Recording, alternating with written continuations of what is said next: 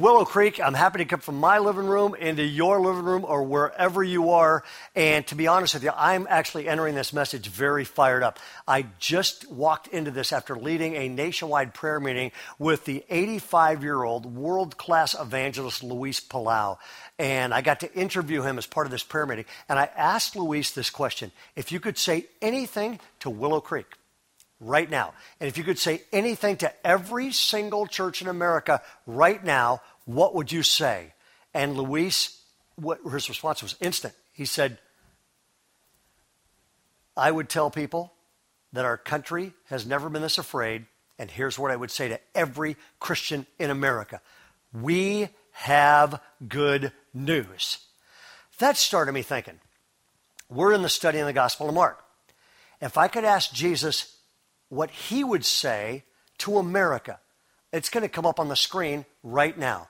I believe Jesus would say 6 words to every Christian in America, no matter what you're going through right now, and here they are. Let not your heart be troubled, which sounds easier than it is, because let's admit it, we're in the age of everybody's afraid of everything. We're in the age of everybody's hiding indoors. We were already in the age of anxiety. That has gone to sky-high levels, and I want to set the stage for the message that I'm going to give you today, because a pastor told me, he said, look, here's the deal.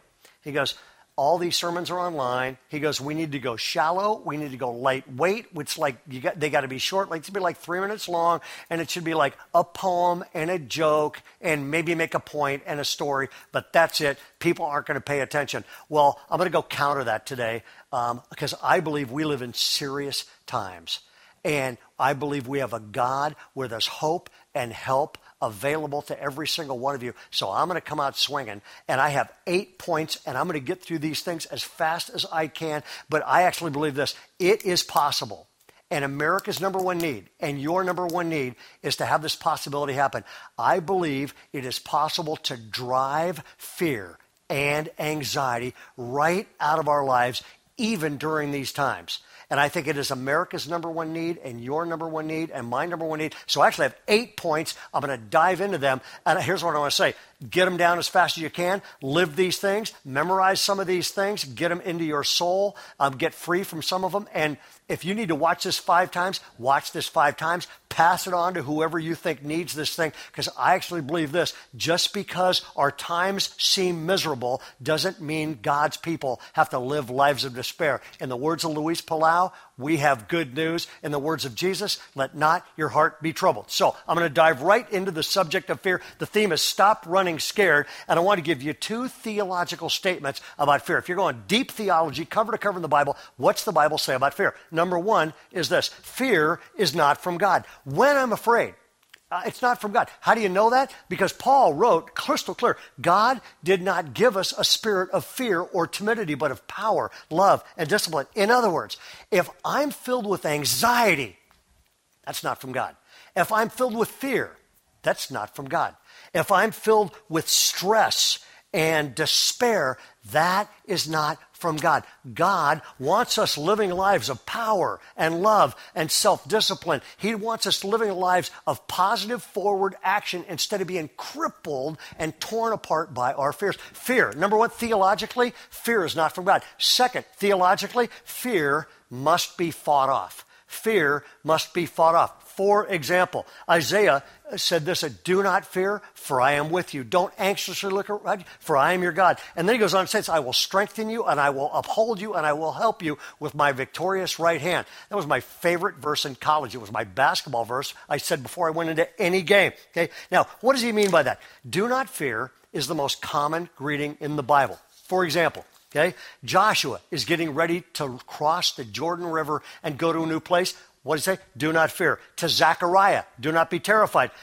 Go to the Gospels. We're going to study the Gospel of Mark. First thing the angel says to Joseph, don't fear. First thing the angel says to Mary, don't fear. The first thing the angel say to the shepherds, don't fear. The first thing the angel said on Easter to the women, don't fear. The first thing they say, Jesus says, it's Easter Sunday morning. The disciples are terrified. Jesus breaks into a room. They're locked in and says, do not fear. The Bible says, fear not, 366 times, okay? There's one for every single day. Now, why fight fear? Because fear damages us in 4 ways. And the Bible makes crystal clear fear will cripple you and I in 4 ways, and here they are. Number 1, fear paralyzes potential. The disciples were in a room locked for fear of the third. Here's what happens. Do you lock a door from the inside or the outside? You always lock a door from the inside. Okay? And fear, when fear locks the door, it locks in worry. It locks in anxiety. It locks in discouragement. It locks in depression. And it locks out all the possibilities for every great thing that happens in the future. There are people that will never fulfill their God-given potential just because they wasted their entire life being locked in a prison of fear and insecurity. God's got better days than that ahead for you. Number 1, fear paralyzes potential. The second thing fear does is this. It obliterates joy. It obliterates joy. David said this, I am worn out by my worries. Let me ask you point blank. Is David the only one? You ever been worn out by your worries? You're like going, I can't sleep. I'm stressed out. I'm just worn out, not because I'm too busy, but because I'm too stressed. I'm just worn out. A friend of mine said this, more people are worn out by worry than work because more people worry than work. That's a great line. Fear paralyzes potential. Fear obliterates joy. Third is this. Fear sabotages success. It sabotages success. Fear will rob you of every good thing that could be in your future. Check this out. Everything I fear and dread comes true. Psychologist Paul Tournier said this. Fear actually creates what it fears. Okay? The fear that I might not get a job stops me from applying for a job. So actually, fear stops me from getting a job. The fear that I might not get a date stops me from asking my wife's in here. The fear that it took me a long time to overcome fear to ask somebody as spectacular as my wife to go on a date. The fear that she might say no and reject me almost robbed me of 38 years of marriage to my best friend. Fear paralyzes potential. It obliterates joy. It sabotages success. And fear eliminates adventure. It turns your life into the complete lack of adventure and the entire life playing it safe. He says, I was afraid and I went and hid. Fear is the inner condition. It's the motion. Went and hide. That's what happens. And then I bury my talent in the ground, which means God gives me one spectacular life. Only one shot. And I get a chance to really live it or play safe and lock myself in fear. I will spend all of eternity celebrating or regretting the lifestyle option I took on that one. Folks, it was fear that kept the children of Israel out of the promised land. It cost them their future.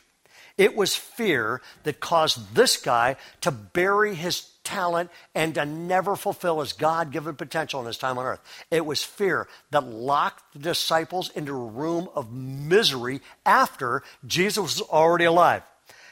We have a definition of fear that we use at Bayside. I should write a book on this sometime.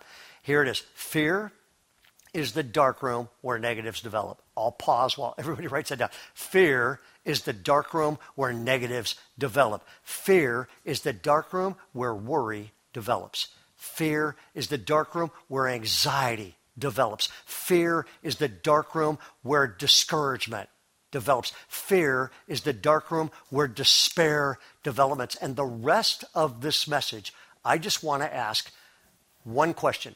I believe this is my number one need. I believe it's your number one need, and I wish everybody in America could hear this. I believe this is every single person in America's number one need, and here it is. How do I drive fear and stress and anxiety and despair? How do I drive that out of my life and replace it with healthy emotions? How do I drive fear out of my life? We are in a series at Willow on the Gospel of Mark. And two things in the Gospel of Mark that Jesus did over and over and over again have the power and potential to drive fear right out of my life. And if you got a pen, write these down. Some of you may want to watch this 5 times just to get these things, and it will take you a lifetime to unpack the implications of these. But here they are. Question number one, how do you drive fear out of my life? Number one thing running all the way through every gospel, and the Gospel of Mark is this, and it's going to sound weird when I first put it up. Number one is accept the love God has for you. Accept the love God has. Some of you listen to me going, oh, come on, Ray. This is deeper than this. Just accept the love God has for you, and all of a sudden, everything's rosy. It sounds so shallow. It sounds so trite. It sounds like the kind of thing a pastor would say without thinking at deeper levels. What does love have to do with fear? What do those things have to do with each other? And the best description of that was written by the Apostle John. He said this, there is no fear in love. And here's the phrase, perfect love casts out fear.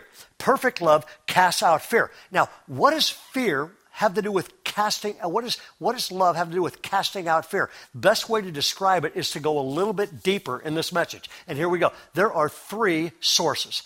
Three kinds of fear. Fear wells up in your life from one of three places. The first is this, surface fears. And those are shallow. They're a little easier to deal with. That's like, I'm afraid I can't pay the bills. I'm afraid I'll get a speeding ticket. I'm afraid I'll run out of gas. I'm afraid I'll get caught shopping at Kmart. I'm afraid we'll run out of toilet paper. Okay, there's some surface fears. They come, they go, they make you miserable 3 minutes, that sort of sure. Now, there's a way deeper level. And it's subconscious fears.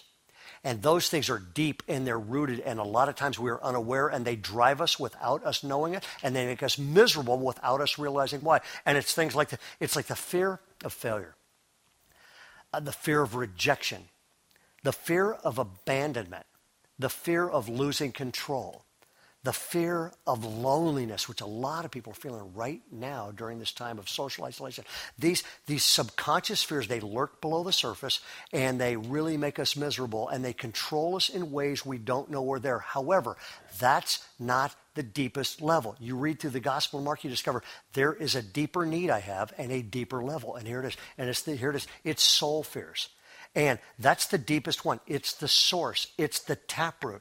And no matter how effectively I try to deal, I can read every self-help book in the world and not get cleared of this fear, because until I deal with those soul fears, I'm going to be ineffective at getting relief and dealing with the first two of those things. It's really about asking one question.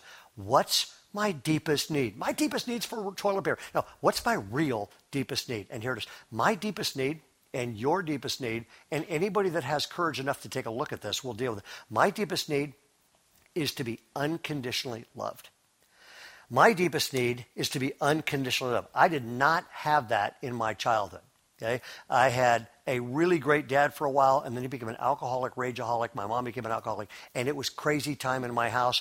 And none of the three kids, I was the oldest, none of the three kids ever felt safe in my house. I mean, the first thing you had to do when you got into my house was to go find Dad, find out if he was drinking, find out if he was on a rageaholic binge, and off it went. So I grew up walking into a house very carefully and just kind of looking around. I had no idea what unconditional love felt like none.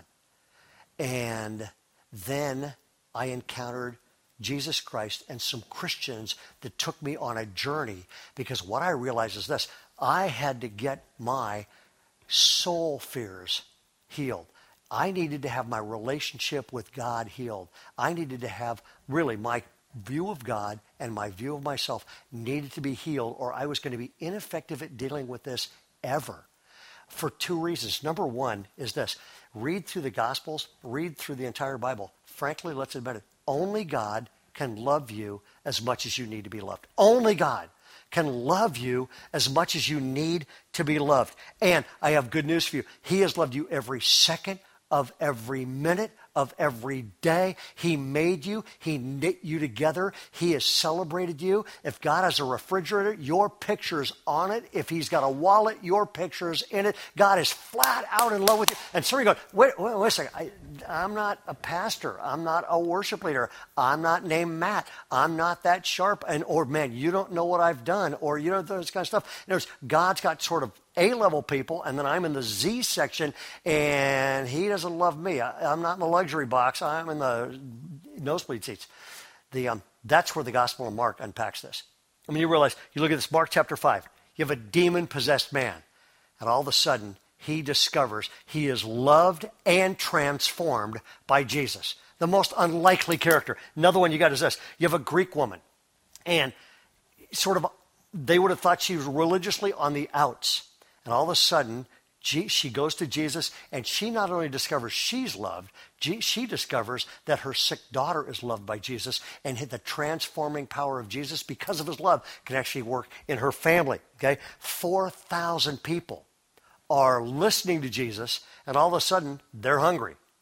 And they discover that Jesus cares about every need they have, not just words, but cares about their own hunger and takes care of them. And when we started our church, Bayside, we decided we'd try to start a church for people that don't like church. And we have been flooded with people, and every person that walks into that place, I am going, they are convinced they are not on God's Plan A list. We finally put a sign out in front of our church, a massive sign in front of our church, and left it up there for about 6 months. And here's what the sign said, okay? Everyone's welcome. Nobody's perfect. Anything's possible. Read the Gospel of Mark. You know what you discover? Cover to cover. Here it is. Everyone's welcome. You have not walked away from God so far you can't walk back. Everyone's welcome. Nobody's perfect. And anything's possible. And you look at that and you're going, man, when I accept the love God has for me, I realize, number one, only God can love me as much as I need to be loved. Let me unpack that one step deeper. That means this. And this is why so many people are in relational casualty, or they hop from relationship to relationship, or trend to trend, or whatever it is. And here it is. If I try to get from other people the love that only God can give me, I am going to be disappointed my entire life. I'll be limited my entire life. And that means this. If I never get to know God's love, or if I just have some cold religious belief about a stained glass God, or if I've drifted away from a close relationship with God, I will be limited for the rest of my life. Because what will happen is this. It will create, if I don't have a close relationship with God, it creates a gigantic gaping hole in my life. And that hole, if I try to fill it with other people, I end up disappointed every time and break the relationships. Or if I try to fill that with other, if I have a gaping hole, it gets filled with the toxic emotions of fear and worry and anxiety and stress. The starting point to letting go of fear is to go to the deepest level and develop an unconditional love relationship with Jesus, and let him backwash that up into your life, and you finally end up freed, and you can walk out of the prison of fear you've been in. Number one, it starts with this. What's my deepest need? Unconditionally loved by God. I start by accepting the love God has for me. Second is this. The other thing running through the Gospels is this. The second thing is this. Then I saturate my mind with God's truth. I saturate my mind with God's truth. Jesus put it this way. You will know the truth, and the truth will set you free. You will know the truth, and it's the truth that can set me free about fear. Maybe the best way to put it is this. When you're a kid, you're kind of waiting. Sometimes you kids are watching your living room today. You're going, I'm scared at night. I see these shadows at night. I'm just kind of freaking out, laying on my bed. And you go, what do you do to get rid of that fear? Pretty easy. You just go over and you turn on a light. And the minute the light comes on, all of a sudden you realize, hey, I had nothing to worry about. That. You know what we need right now? Church, the best thing we could do for ourselves or America is just to turn on the light. I'll give you an example of that. It's kind of embarrassing. We live in Northern California. We had two suicides of teenagers in Northern California, and people came to me, and I was traveling, writing, and speaking, and I did not want to be a pastor because I was afraid to be a pastor. And so people came to me and said, we need to start a church. Would you start a church? So we started a church for people that don't like church, called it Bayside. Okay? And it starts to grow and grow and grow. So we buy land in Granite Bay. Granite Bay is the suburbs of Sacramento. It's pretty wealthy. A lot of outstanding people live here. It is fairly uniform in terms of upper middle class to upper class people. And we start this church, and then we buy land, and we're going to build a building. We go in to get permission. And now I live in California where somebody's against everything. And so a little tiny group of residents rose up, and they decided they were going to stop our church from getting built. And they banded together, and it wasn't very many people, but I tell you what, they were determined, and some of them were vicious. And we had people get threats. We had to move people out of our house. I had to private security. We would have security cars in front of my house. I mean, all these threats were rolling in. It was so crazy. I pull up to church one Sunday morning. We're meeting at a high school, had about 4 services at the high school, had about 4,000 people. Pull up, and this little group of people, they are in the parking lot with picketing. They are picketing our church. And it's things like Save Granite Bay. You know, that sounded, which is why we started the church. And so they're picketing our church. And I saw that, and I thought, this is a great chance for our church to learn to be the church. Because what does the Bible say we're supposed to do with our enemies and opponents? We are supposed to, yeah, absolutely, love them. It was a cold morning, so we brought them hot coffee and donuts all morning long. It started raining and got real miserable. We brought them umbrellas out for everybody there. They were passing out stuff. We said, look, if you're so miserable, we will put this in our programs and give it to everybody to read if you'd like. And I'll never forget this. One of the opponents came into my office, and he said to me, look, the reason I'm against this, he basically came in to talk me into getting our church out of Granite Bay. And he looked right at me, and he said, the reason I want your church out of Granite Bay is nothing in Granite Bay other than Folsom Lake should attract those outsiders, which is a code word. And he left my office, and I don't know if he realized it. He lit a fire in me. I got down on my knees and my carpet, and I just started praying. I said, God, I am recommitting myself to this, to you, and we will get this because we have never paid any attention to anybody's race or address or economic condition before they walked into our church, and we are not about to start now. And so these picketers continued. All the stuff got crazy, and it took about 3 years. And this one lady, I'll never forget, this one lady looked at me and she said, it'll be a cold day in hell before you get that church built. In the midst of this, and this is embarrassing because I'm supposed to be preaching you a message on how to live stress-free. I'm stressed out. I'm having trouble sleeping. I am worried about my family. I am tossing and turning at night. I was not happy. Maybe some of you can identify with this recently. And while I'm going on that, I literally went, I need something to get me through this. And you know what I needed to do? I needed to saturate my mind with God's truth. I just went, I need a promise from God that'll get me through it. And I found it in the book of Nehemiah, in the 2nd chapter of the book of Nehemiah. It transformed my emotions. You can check that out with my wife. It transformed me from the inside out. And the verse, Nehemiah chapter 2, said this, the God of heaven will give us success.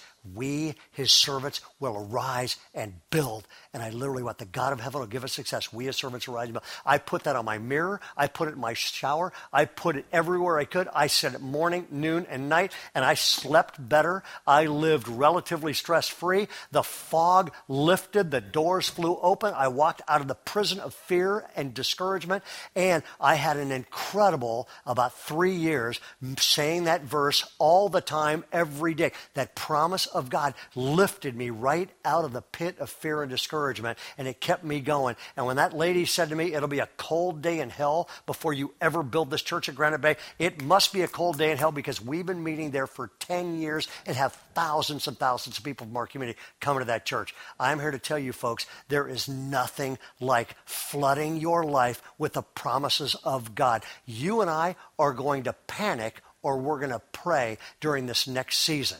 And at some point, we've got to pick how we want to live because it will have an end result. And to wrap this up, here's what I want to do. I want to show you these two things together. How do you drive fear out of your life? You have to go deep. Shallow stuff these days doesn't cut it. Number one, I've got to accept the love God has for me. In other words, connect with the love of God at a deep level. And second is, I've got to saturate my mind with God's truth. Or, if you want to put it with a little more theology, here it is. On this one, accepting the love that God has for you, that's the presence of God. Saturating your mind with God's truth, that's the promise of God. And Willow Creek and everybody listening, moms, dads, all of you, I just want to say this. If you will receive the love God has for you, and then you will get into your Bible and into these studies and the Journey devotional, get it and use it every single day. If you will do these two things, this will be, you hook the live wires together of the presence of God and the promises of God. And when you hook the presence of God and the promises of God, and then you will have the power of God unleashed in your life. Why would you want to live any other way? Let's pray together. Would you bow your heads, unless you're driving, would you bow your heads and pray with me if this is what you need? If you join us this weekend, we're really glad you're here. We love God, and we love you, and we love unleashing compassion to the entire community and world. But it all starts with this, accepting the love God has for me. And what I want to say right now is this: if you're listening to this and you're going, man, this is exactly what I need. I need God's forgiveness. I need God's grace. I need a relationship with God. I need a love relationship with God. I know about God. I need to know God. I need Christ in my life. I need the presence and promises of God, unleashing the power of God in my life. I'm going to pray a prayer of commitment, and that could happen to you right now. So if this is what you need, if you're going, I need a clean slate, I need a fresh start, I need Christ in my life, pray with me right now, would you? Let's pray together. I'll pray out loud. Pray with me silently if you want, but let's pray. Lord Jesus, I believe you died on a cross and rose, which means you're alive and you're right here with me. So right now, I ask you to forgive me for all my sin. I let the past go forever. Jesus Christ, I receive you today. Come into my life. Be my Savior. And I commit myself to you. Be my Lord. Thank you for your love. Make me a brand new person. And God, I am very grateful today.